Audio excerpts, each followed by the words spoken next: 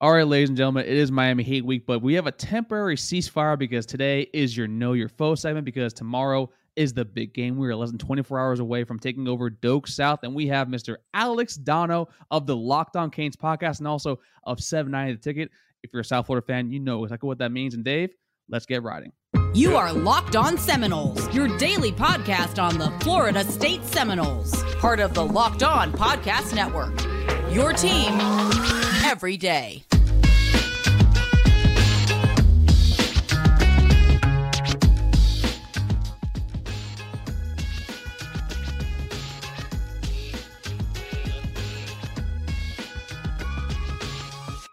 Good morning, good afternoon, and good evening, and welcome back to another edition of Locked On Seminoles. What's up, everybody? It's your boy Drake here, and today in the stream yard, not only have Mr. David Wise and his beautiful, beautiful face, I have the beard himself, Mr. Alex Dono of the Locked On Canes podcast. Alex, ¿qué pasa, mi amigo?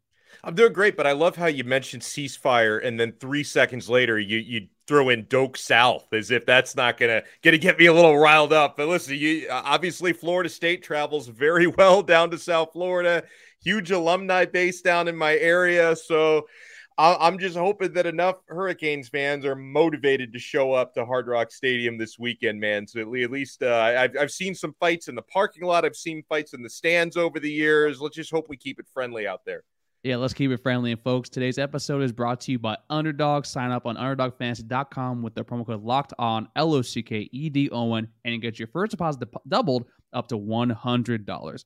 Alex, thank you for stopping by. The first thing we have to ask, Mario Cristobal is hired right after the whole Manny Diaz debacle. Is he getting fired? Is he not? If he's still recruiting out there, did he get the phone call while he was in the recruit's house? What was the fanfare, bringing in Mario, and then basically how is it kind of devolved now? How does Miami feel about Super Mario down in Coral Gables?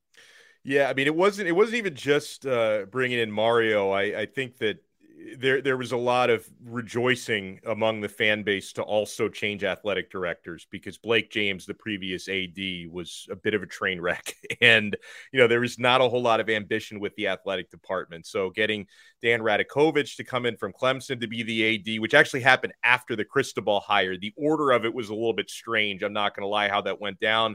But yeah, I think the majority of Miami fans had basically checked out on Manny Diaz by the time he was let go. It was a little bit messy the way that they handled it, but I think that the way that it went down, fellas, was Miami's board of trustees. They knew Cristobal was the guy they wanted, and they knew he was on a certain timetable, getting prepared for the Pac-12 championship game, and he didn't want to leave Oregon high and dry until after the Pac-12 title game, heading into a bowl game. So they kind of had to wait for him.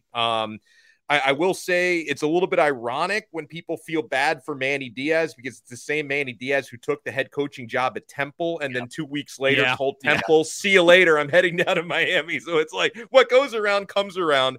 But yeah, there was plenty of rejoicing when Cristobal was hired. And what happened in South Florida was the expectations just went through the roof, right? A lot of people thinking, well, look, it's not just Mario, it's the athletic department. Alonzo Highsmith is now the GM of football operations. You got the most expensive assistant coaching staff ever. Like, this team is going to be a 10 or 11 game winner immediately, a lot of people thought, and coming off the year Tyler Van Dyke just had. So there was plenty of shock, right? When Miami lost to Middle Tennessee and North Carolina, and Texas A&M didn't realize at the time how bad Texas A&M was, which is a whole nother story. So, yeah, listen, certain folks out there are wondering, like, hey, are we really getting what we paid for? But I think it's a little crazy to think like that when you're talking about, 5, 6, 7 games into a new coaching regime, because you see the way recruiting is going. It's going very well right now for Miami, and I don't think Cristobal's lost the locker room or anything like that. So I think that we're just coming to find out there's maybe more growing pains with this thing than initially expected. Yeah, and look, I'm going to keep the ceasefire in place here, but I am going to say some things that may be controversial to the Miami fan base. Wow, so you touched on, TVD. Mario Cristobal came in with his quarterback. I think, not me included, a lot of people around the country thought that Tyler Van Dyke was quickly developing into, if not already, a fairly elite quarterback. And it feels like he's been ruined. Tell me what is going on. how did Tyler Van Dyke get from what he was to this? And how is it that the offense, which was expected to, I think, be one of the better units in the country, how is it that it struggled so much? Well, it's been a winding and bumpy road. Tyler Van Dyke looked to be getting back to his old self before he suffered that injury against Duke. The first handful of games, everything was out of sync. And part of it was Tyler, right? Maybe he wasn't adapting to the new coaching as well as they thought he would or he thought he would, because you noticed that after it was in the Middle Tennessee game where he was just a disaster for every single player on the field, except for, I think, Keyshawn Smith, one of the wide receivers, had a good game. Everybody else was terrible that game. Tyler got benched in that game. And then after that one, he and Josh Gaddis, the new offensive coordinator, who's not very popular down here right now, fellas, and Frank Ponce, the quarterback's coach, they started to hold extra sessions together, and they kind of figured out how can we implement some of the things that the previous offensive coordinator, Rhett Lashley, was doing and make Tyler a little bit more comfortable.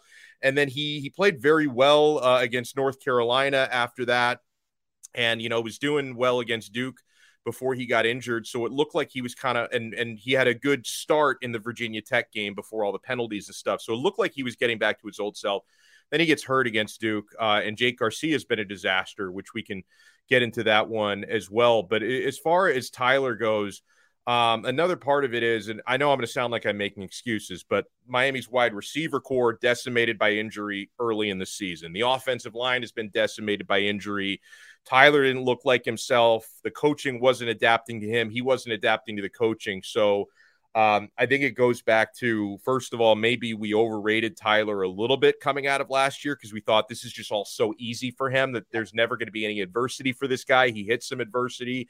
But I think he's come a long way to recovering from that. And guys, like when I look at this matchup against Florida State, it's hard for me to envision any path to victory for Miami that doesn't involve Tyler Van Dyke starting. And he's questionable at best for this game.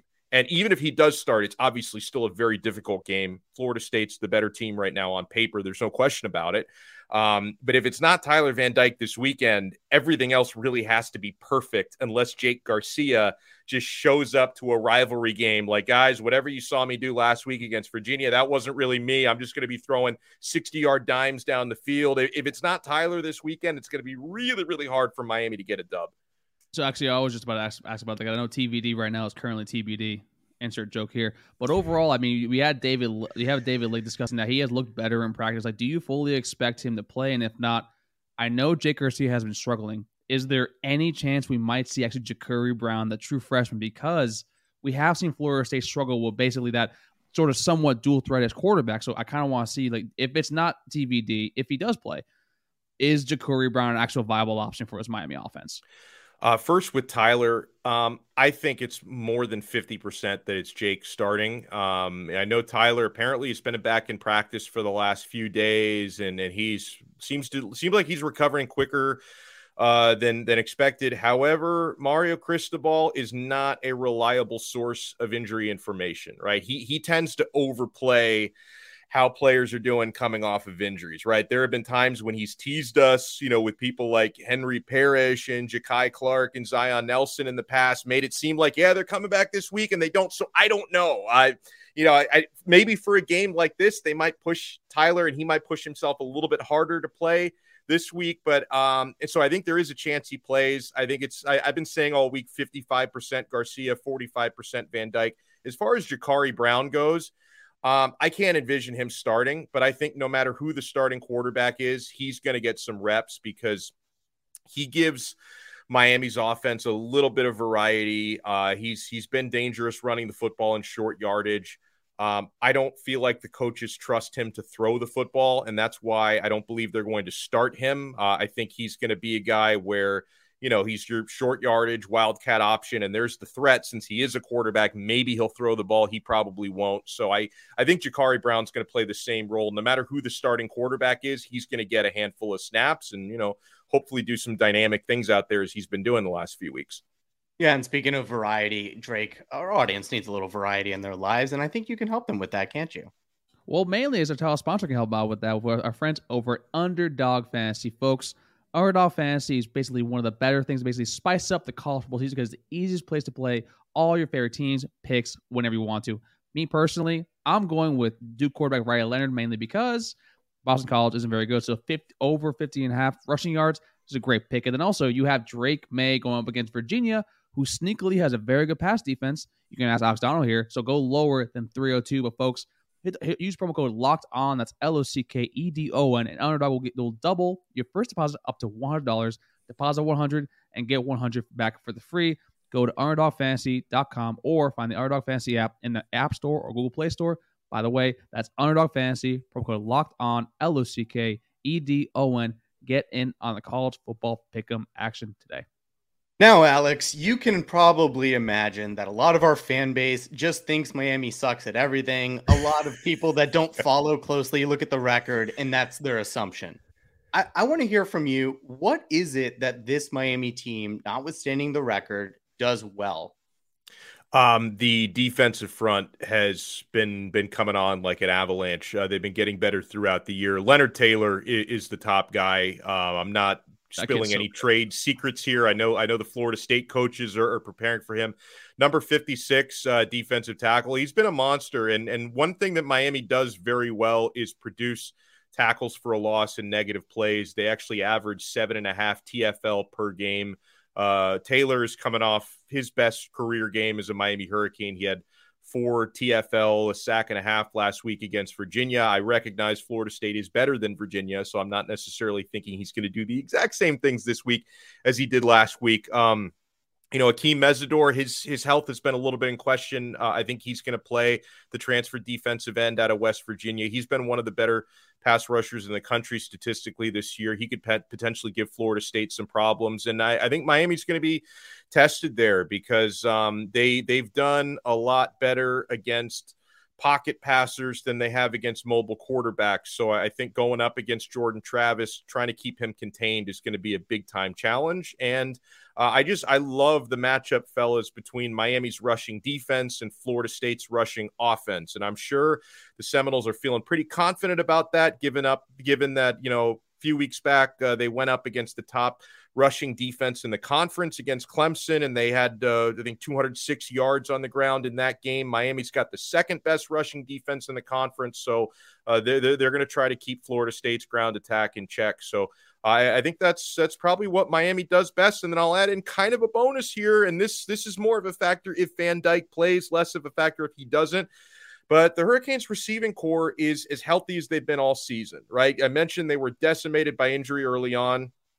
Xavier Restrepo, who was their best receiver before he got injured in September, I think he's going to be basically back to full strength this week without a snap count. Within the last month, Colby Young, who's, he's got a lot of length and size. He's not quite Johnny Wilson, but he's 6'5". He's got a long wingspan, very good with contested balls. He's been coming on lately. Jacoby George, who's probably the shiftiest receiver Miami has been, getting back healthy the last couple of weeks. So, if whoever is the quarterback can find some open receivers, Miami does have some playmakers there. I'm actually glad you do bring up the wide receiver because that's kind of one of the things I kind of want to. Because I know it hasn't been a strength for you guys all season long, but one of the deficiencies with this Florida State defense is the lack of, consistent and aggressive defensive back play. Now, you bring back XR7, Xavier Restrepo, some kid that I follow a lot, through high school for recruiting purposes. Colby Young has also come on. One name I haven't heard mentioned a lot actually on here or throughout the week is Will Mallory, someone who's been a veteran presence actually with the team overall. What exactly does this Miami offense need to do overall to basically have somewhat of a chance against a very talented and very solid and very consistent FSU defense? Yeah, especially FSU's pass defense. That's the one. And it's an interesting matchup if Van Dyke plays because obviously FSU's pass defense looks a lot better than their run defense, but Miami's not going to be able to run if they can't throw. Because you need to set that up and keep the defense honest a little bit. I'm glad you brought up Will Mallory because he – his issue has always just been consistency. But when he's on, he's on, and he's another big target. He's faster than he looks, and he's 6'5". So it's one of the puzzling things why Miami hasn't been better in the red zone, and they've been better in recent week. I mean, last week, notwithstanding no touchdown scored, but they've been better overall the last few weeks in the red zone. A lot of that's because of Colby Young. But when you've got 6'5" Colby Young, 6'5" Will Mallory, 6'5" Jaleel Skinner, who's, a true freshman tight end who's made some plays, they should be able to just, to get more catches in the end zone than they have. So that's definitely something to watch out for as well. Okay. Now, I want to know what gives you, there's obviously many things you've discussed that give you some concern about this game, but I want to know what gives you the most pause, because obviously you have the choice of, well, we're not sure what's going to happen at quarterback. You have questions on the defense playing against a quarterback like Jordan Travis, but what in this game gives you the most pause matchup wise? Yeah, it's a lot of things, a few things on defense. I mean, I could have started with the offense because Miami's more deficiencies there, but I'll start with the defense because, again, keeping mobile quarterbacks contained is a big one. And I think something that comes along with that is just giving up big, devastating passing plays. And so I look at, and obviously Johnny Wilson being 6'7", he's a matchup nightmare for anybody. And I think Tyreek Stevenson is going to get a lot of work on him, who's a pretty tall corner, but he's like 6'1", 6'2" range. Going up against 6'7" is not an easy matchup. So I think that's definitely a big one to look at. So that gives me some pause. And Miami needs to run the football. And, I know that that's something that, looked like it was coming on a little bit last week against Virginia. Henry Parrish became the first 100-yard rusher since he did it back in September 10th. So Miami had, like a month and a half, almost a 2-month drought of any running back producing 100 yards. And then can the Hurricanes kind of reintegrate Jalen Knighton, who's been, I think, kind of in Cristobal's doghouse because he's just fumbles left and right. He had 3 lost fumbles in a 4-game span, which was not very good for him. But, he's obviously gave a lot of teams problems last season running the football. So will Miami be able to establish a running game, which is extra important if Jake Garcia is the starting quarterback? Because if Florida State stacks the box and Miami can't run and they make Garcia beat them with his arm or try to beat them with his arm, I think it could be a very long day, because Miami was able to kind of play the field position last week and it ended up working 4 overtimes later against Virginia. But you're not going to be able to punt and kick your way to victory in this game, I don't think. And then I guess before we go over to Brick, kind of basically go nuts and bolts predictions wise, your offensive line has not been offensive. I think we reserved that for like the Virginias and Boston College, which has been setting back football to pre-World War I era. Your offensive line has been dinged up with injuries. I think Zion Nelson, is out for this game. You have several interchangeable linemen on the interior at center positions. Tell me if how this offensive line will fare up against a Fabian Lovett, a Dennis Briggs, or even a Jared Burst as well too. And it's, of course, it seems like Florida State's defensive line is as healthy as they've been all season, which is not very good timing on Miami's point of view. I think a big key here is going to be true freshman Inez Cooper, who's been getting a lot of work at right guard. Obviously, being a true freshman, he's a little bit raw, but he's gigantic. He loves to run block. I think he's going to be, within the next couple of years, one of the better offensive linemen in the ACC. So if he can find some consistency in this one, I think that's going to be really big. And I think, the tight ends blocking a little bit is going to be important. That's something that Will Mallory is inconsistent at. Probably Miami's best blocking tight end is Dom Mammarelli, who's not much of a receiving threat, but he's a good blocker. So I think he's probably going to get some work in this one. So we shall see. I think it's very, very important that they don't get whichever quarterback is back there injured, because, that was part of the reason why Tyler Van Dyke got hurt against Duke, was basically a free rusher just crushed him and dropped him on his shoulder in that one. So they certainly have to do better. And it's going to be one of the tougher matchups that they've had all season. I mean, I say what you want to about Texas A&M, but at the time Miami faced them, they had a very good physical defensive line. Miami held up pretty well, but, few injuries later, we'll see what they can do in this game. Now, we're going to get you, everybody, a prediction, I promise you. But before that, I predict that Drake has something to tell you that'll make your life better. Actually, no, we don't have an ad for this break right now. So actually, we're going over to the thing after a quick little stop. Alex, we are back, and now we need to get into what is going to happen in this game. We want to get a prediction from you, obviously, but I want to get into more of how exactly do you see this game playing out? I think earlier in the week, I pointed out that Miami has had some struggles scoring in the first quarter and the first half overall of games. I'm not sure exactly what's the reason for that, but it doesn't feel like this is a matchup where Miami's well equipped to fall behind early and have to shoot their way back into the game. So tell me how you expect to see this one go. Well, I mean, the first thing is, and I think we all know this very well, having watched these games over the years. This rivalry can be a bit unpredictable, right? I mean, last year Miami goes into Tallahassee as sizable favorites, and they just were non-existent in the first half, and they made it a game in the second half.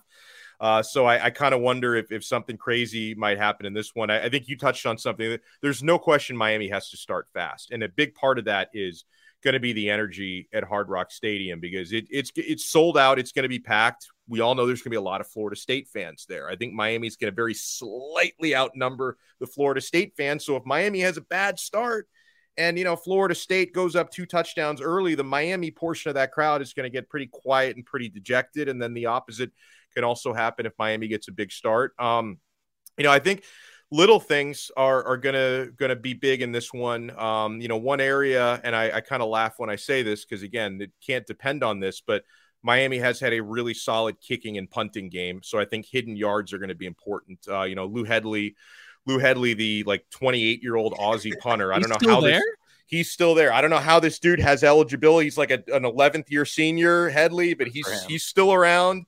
He's done an excellent job. When you have an offense that's older than me, man. And every inch of the dude is covered with tattoos. He's an amazing guy. Headley. I mean, there's nothing left to tattoo on that dude. He's really good. And Andy Borregales, Miami's sophomore kicker, has been gaining confidence throughout the season. He was 4 for 4 last week against Virginia. So I think in a tough matchup like this, I think every yard of field position is going to count. Every point, an extra point that your kicker can score is going to count. Call me crazy. And I think I need to balance out some of the hate that you guys have been dropping throughout the week and the slander. But I think, in rivalries like this, sometimes the team you think is going to win easily, it ends up being a tougher night. I'm going to go from Miami to steal one, boys, at Hard Rock Stadium. It's going to be Doak South no longer, at least for this weekend. I'm going to go for a close 24-21 with Andy Borregales challenging the spirit of his older brother, Jose Borregales, a Groza winner from a couple of years ago, and the Hurricanes getting a surprising, dramatic victory at Hard Rock Stadium, 24-21. Okay, Andres Borregales. You coming in here first off is Andres Borregales. He's Andres. Well, we call him Andy, all right? Yeah, I know. He goes by Andres. I'm Venezuelan. Yeah. My name's Andres. I just want to put that. I just want to remind him, hey, Chamo, it's okay. You can go by Andy, but whatever. Dave. Yeah, Andres, I respect that you came in here and said that. Look, we've been asking the question all week. Why does it have to be the case that in rivalry games it gets weird or it gets predictable or it gets close? I don't like talking about this. 2 years ago, it wasn't close. It was the opposite of close. It's possible to happen. I guess I'm wondering. I want your opinion on that too. Do you think that the nature of rivalry games changes the rules of things and makes things happen that shouldn't otherwise happen or that are inexplicable? I honestly think it does. And I think the biggest factor here, guys, is so many of these players know each other since they were kids. Like, how many of these guys played Pop Warner youth football with each other and against each other? There's going to be a lot of former high school teammates on the field. So it's like, okay, even like, some of the Miami guys may be thinking, okay, even if, you guys may be having a better season than us right now, I was just as good as you were when we squared up in high school, and that mentality takes over. And I don't know if it's the superstition in me, but I tend to be a lot more conservative when it comes to betting on rivalry games, right? Because like I'm looking, so like I'm looking at, and I'm, the numbers moved around a lot between like 9.5 and 7.5. I think it's around 7.5, 8 at this moment. It's 7.5 right now. Our friends over at Bet Online, the fastest easy way to bet all early sports action. Bingo. So I don't know. I think if I were thinking of betting on Florida State, I'd much rather do it now at 7.5 than I would have at 9.5 a few days ago. But I'm not sure. Like at 9.5, I probably would have bet Miami to cover the 9.5. So I think it's going to be a somewhat close game. But I'm going to sit this one out because I'm superstitious. Because whatever way maybe I should bet Florida State, because usually whatever way I go, the opposite happens. No, I feel that. But actually, I like how you brought up that these kids, grew up together playing up Pop Warner, middle school, high school, Miami Central, Stranahan, all those schools down in the South Florida area. I asked this of Max. He's the oldest here. One of our best friends came on. Is the dynamic a little bit different? And Dave, I don't know Dave's opinion on this. I'm kind of agreeing with Dave, but I want to ask you this too, that because a lot of the star players on both these teams are transfers, whether it be Jordan Travis, Johnny Wilson, Micah Pittman, aren't familiar with the rivalry. Jordan Travis from West Palm Beach area, so he kind of understands that, but Akeem Messidor is someone like that as well. Henry Parrish, I think he's from the South Florida area too. Yeah, he does kind of get it. So does that change the kind of like outlook that they have for this game? If you are one of the kids that, didn't grow up down here with that. Yeah, that could. They're definitely getting a crash course on it because, I think one, and I don't know if this is an advantage or what, but it's certainly a factor. I mean, given Mario Cristobal being the head coach of Miami, a guy having played in the rivalry on the Miami side, he's going to make sure that these guys understand, right? For the Akeem Messidors and like the Colby Youngs of the world who didn't grow up like anywhere near South Florida or Tallahassee, they've definitely been getting a crash course on that this week. So I kind of wonder if they're going to be like as indoctrinated as some of these other players by the time they take the field. Yeah, and I want to get you out of here on a fun note. We'll get away from the game for a second. Is there anybody more than Florida State that you would just love Miami to beat? Or if the answer is Florida State, who other than Florida State would you just most want Miami to beat? Yeah, Florida State is not my most hated opponent. You guys are actually third on my list, believe it or not. Okay. Number one is Notre Dame because I go back. I'm old. I go back to the Catholics versus convicts days. Yeah. It's always like it was so sweet in 2017 when Miami just kicked their butts up and down Hard Rock Stadium. It was incredible. I think I enjoyed that almost more than any. I mean, it wasn't as dramatic as some of the Florida State Miami games, right? Because it was a blowout. It wasn't a wide right, wide left, that kind of thing. But that was an amazing moment. And also, I hate Florida a little bit more than Florida State. It's that whole thing about, Miami accuses Florida of backing out of the rivalry in the 80s because they were cowards. Florida denies that. The Gator. Yeah, I know you guys can agree with me on that. Yeah, the Gator flop thing from back in the day.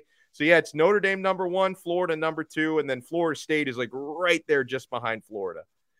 I like to hear that. So yeah, I mean, we talked about it yesterday, like Dave. Like I think me and you are kind of in agreement that I can't stand Florida. I look at Miami personally as like, it's the cute little brother. I got a lot of friends and family that, that went over there. The little brother thing. Here you go. Yeah, I know, right there. Or, they went to Palm Beach Community Colleges, got a degree there and got all their clothing from Walmart. But hey, listen, that's what fan bases are for. And also Miami, I do got to ask you one question about probably the most famous person on Twitter for Miami. What is the deal with John Ruiz? I have to ask you before you go because I just don't get it. I mean, I do, but I don't.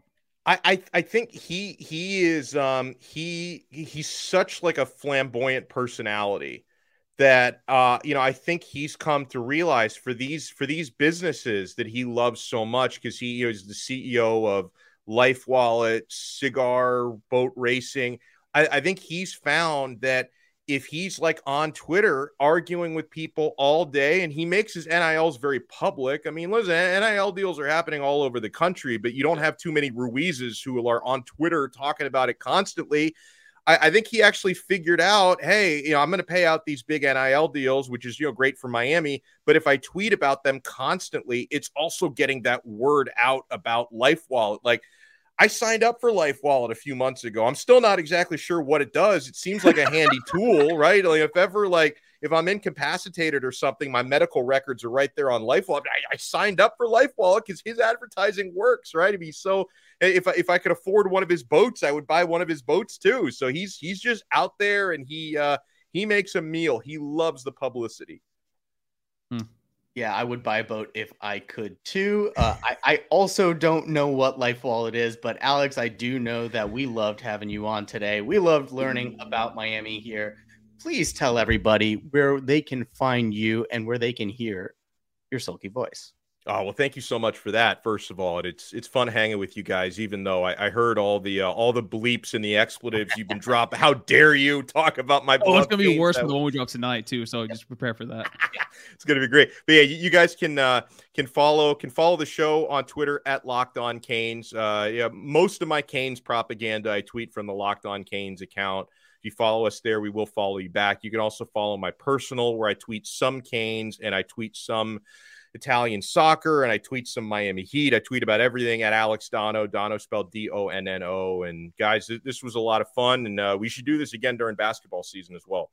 Absolutely. Oh, yeah, I'm actually excited for that. Actually, Dave and I are big basketball fans. Coach Ham, Coach Larinaga, that's a very fun rivalry. Now, Dave, let the folks know how much you love them, how much you hate Miami, and now give them the instructions for the YouTube and also for the podcast level. You probably don't need me to tell you how much I love you because you know it already, but I will say it anyways. I do love all of you for listening to us today and every day. For the podcast, you know where you can find us, anywhere you find your podcast, Spotify, Stitcher, Apple, Google Play. For the YouTube, please do like this video if you did like it, which you should. Also, subscribe to the channel, ding the little bell at the top. It'll turn on your notifications, let you know when our episodes drop, and leave us some comments. Tell me, as usual, what I got wrong and what I didn't. And Miami fans, thank you for coming into our comments for the past few days. It's all in good fun, as always. But listen, thank you for listens, because either you love to listen, you listen for love, or listen to hate. Either way, a listen is a listen, and we get paid for it. For Dave and Alex, this is Drake, and we'll see y'all next time on Locked On Seminoles. Take care, everybody.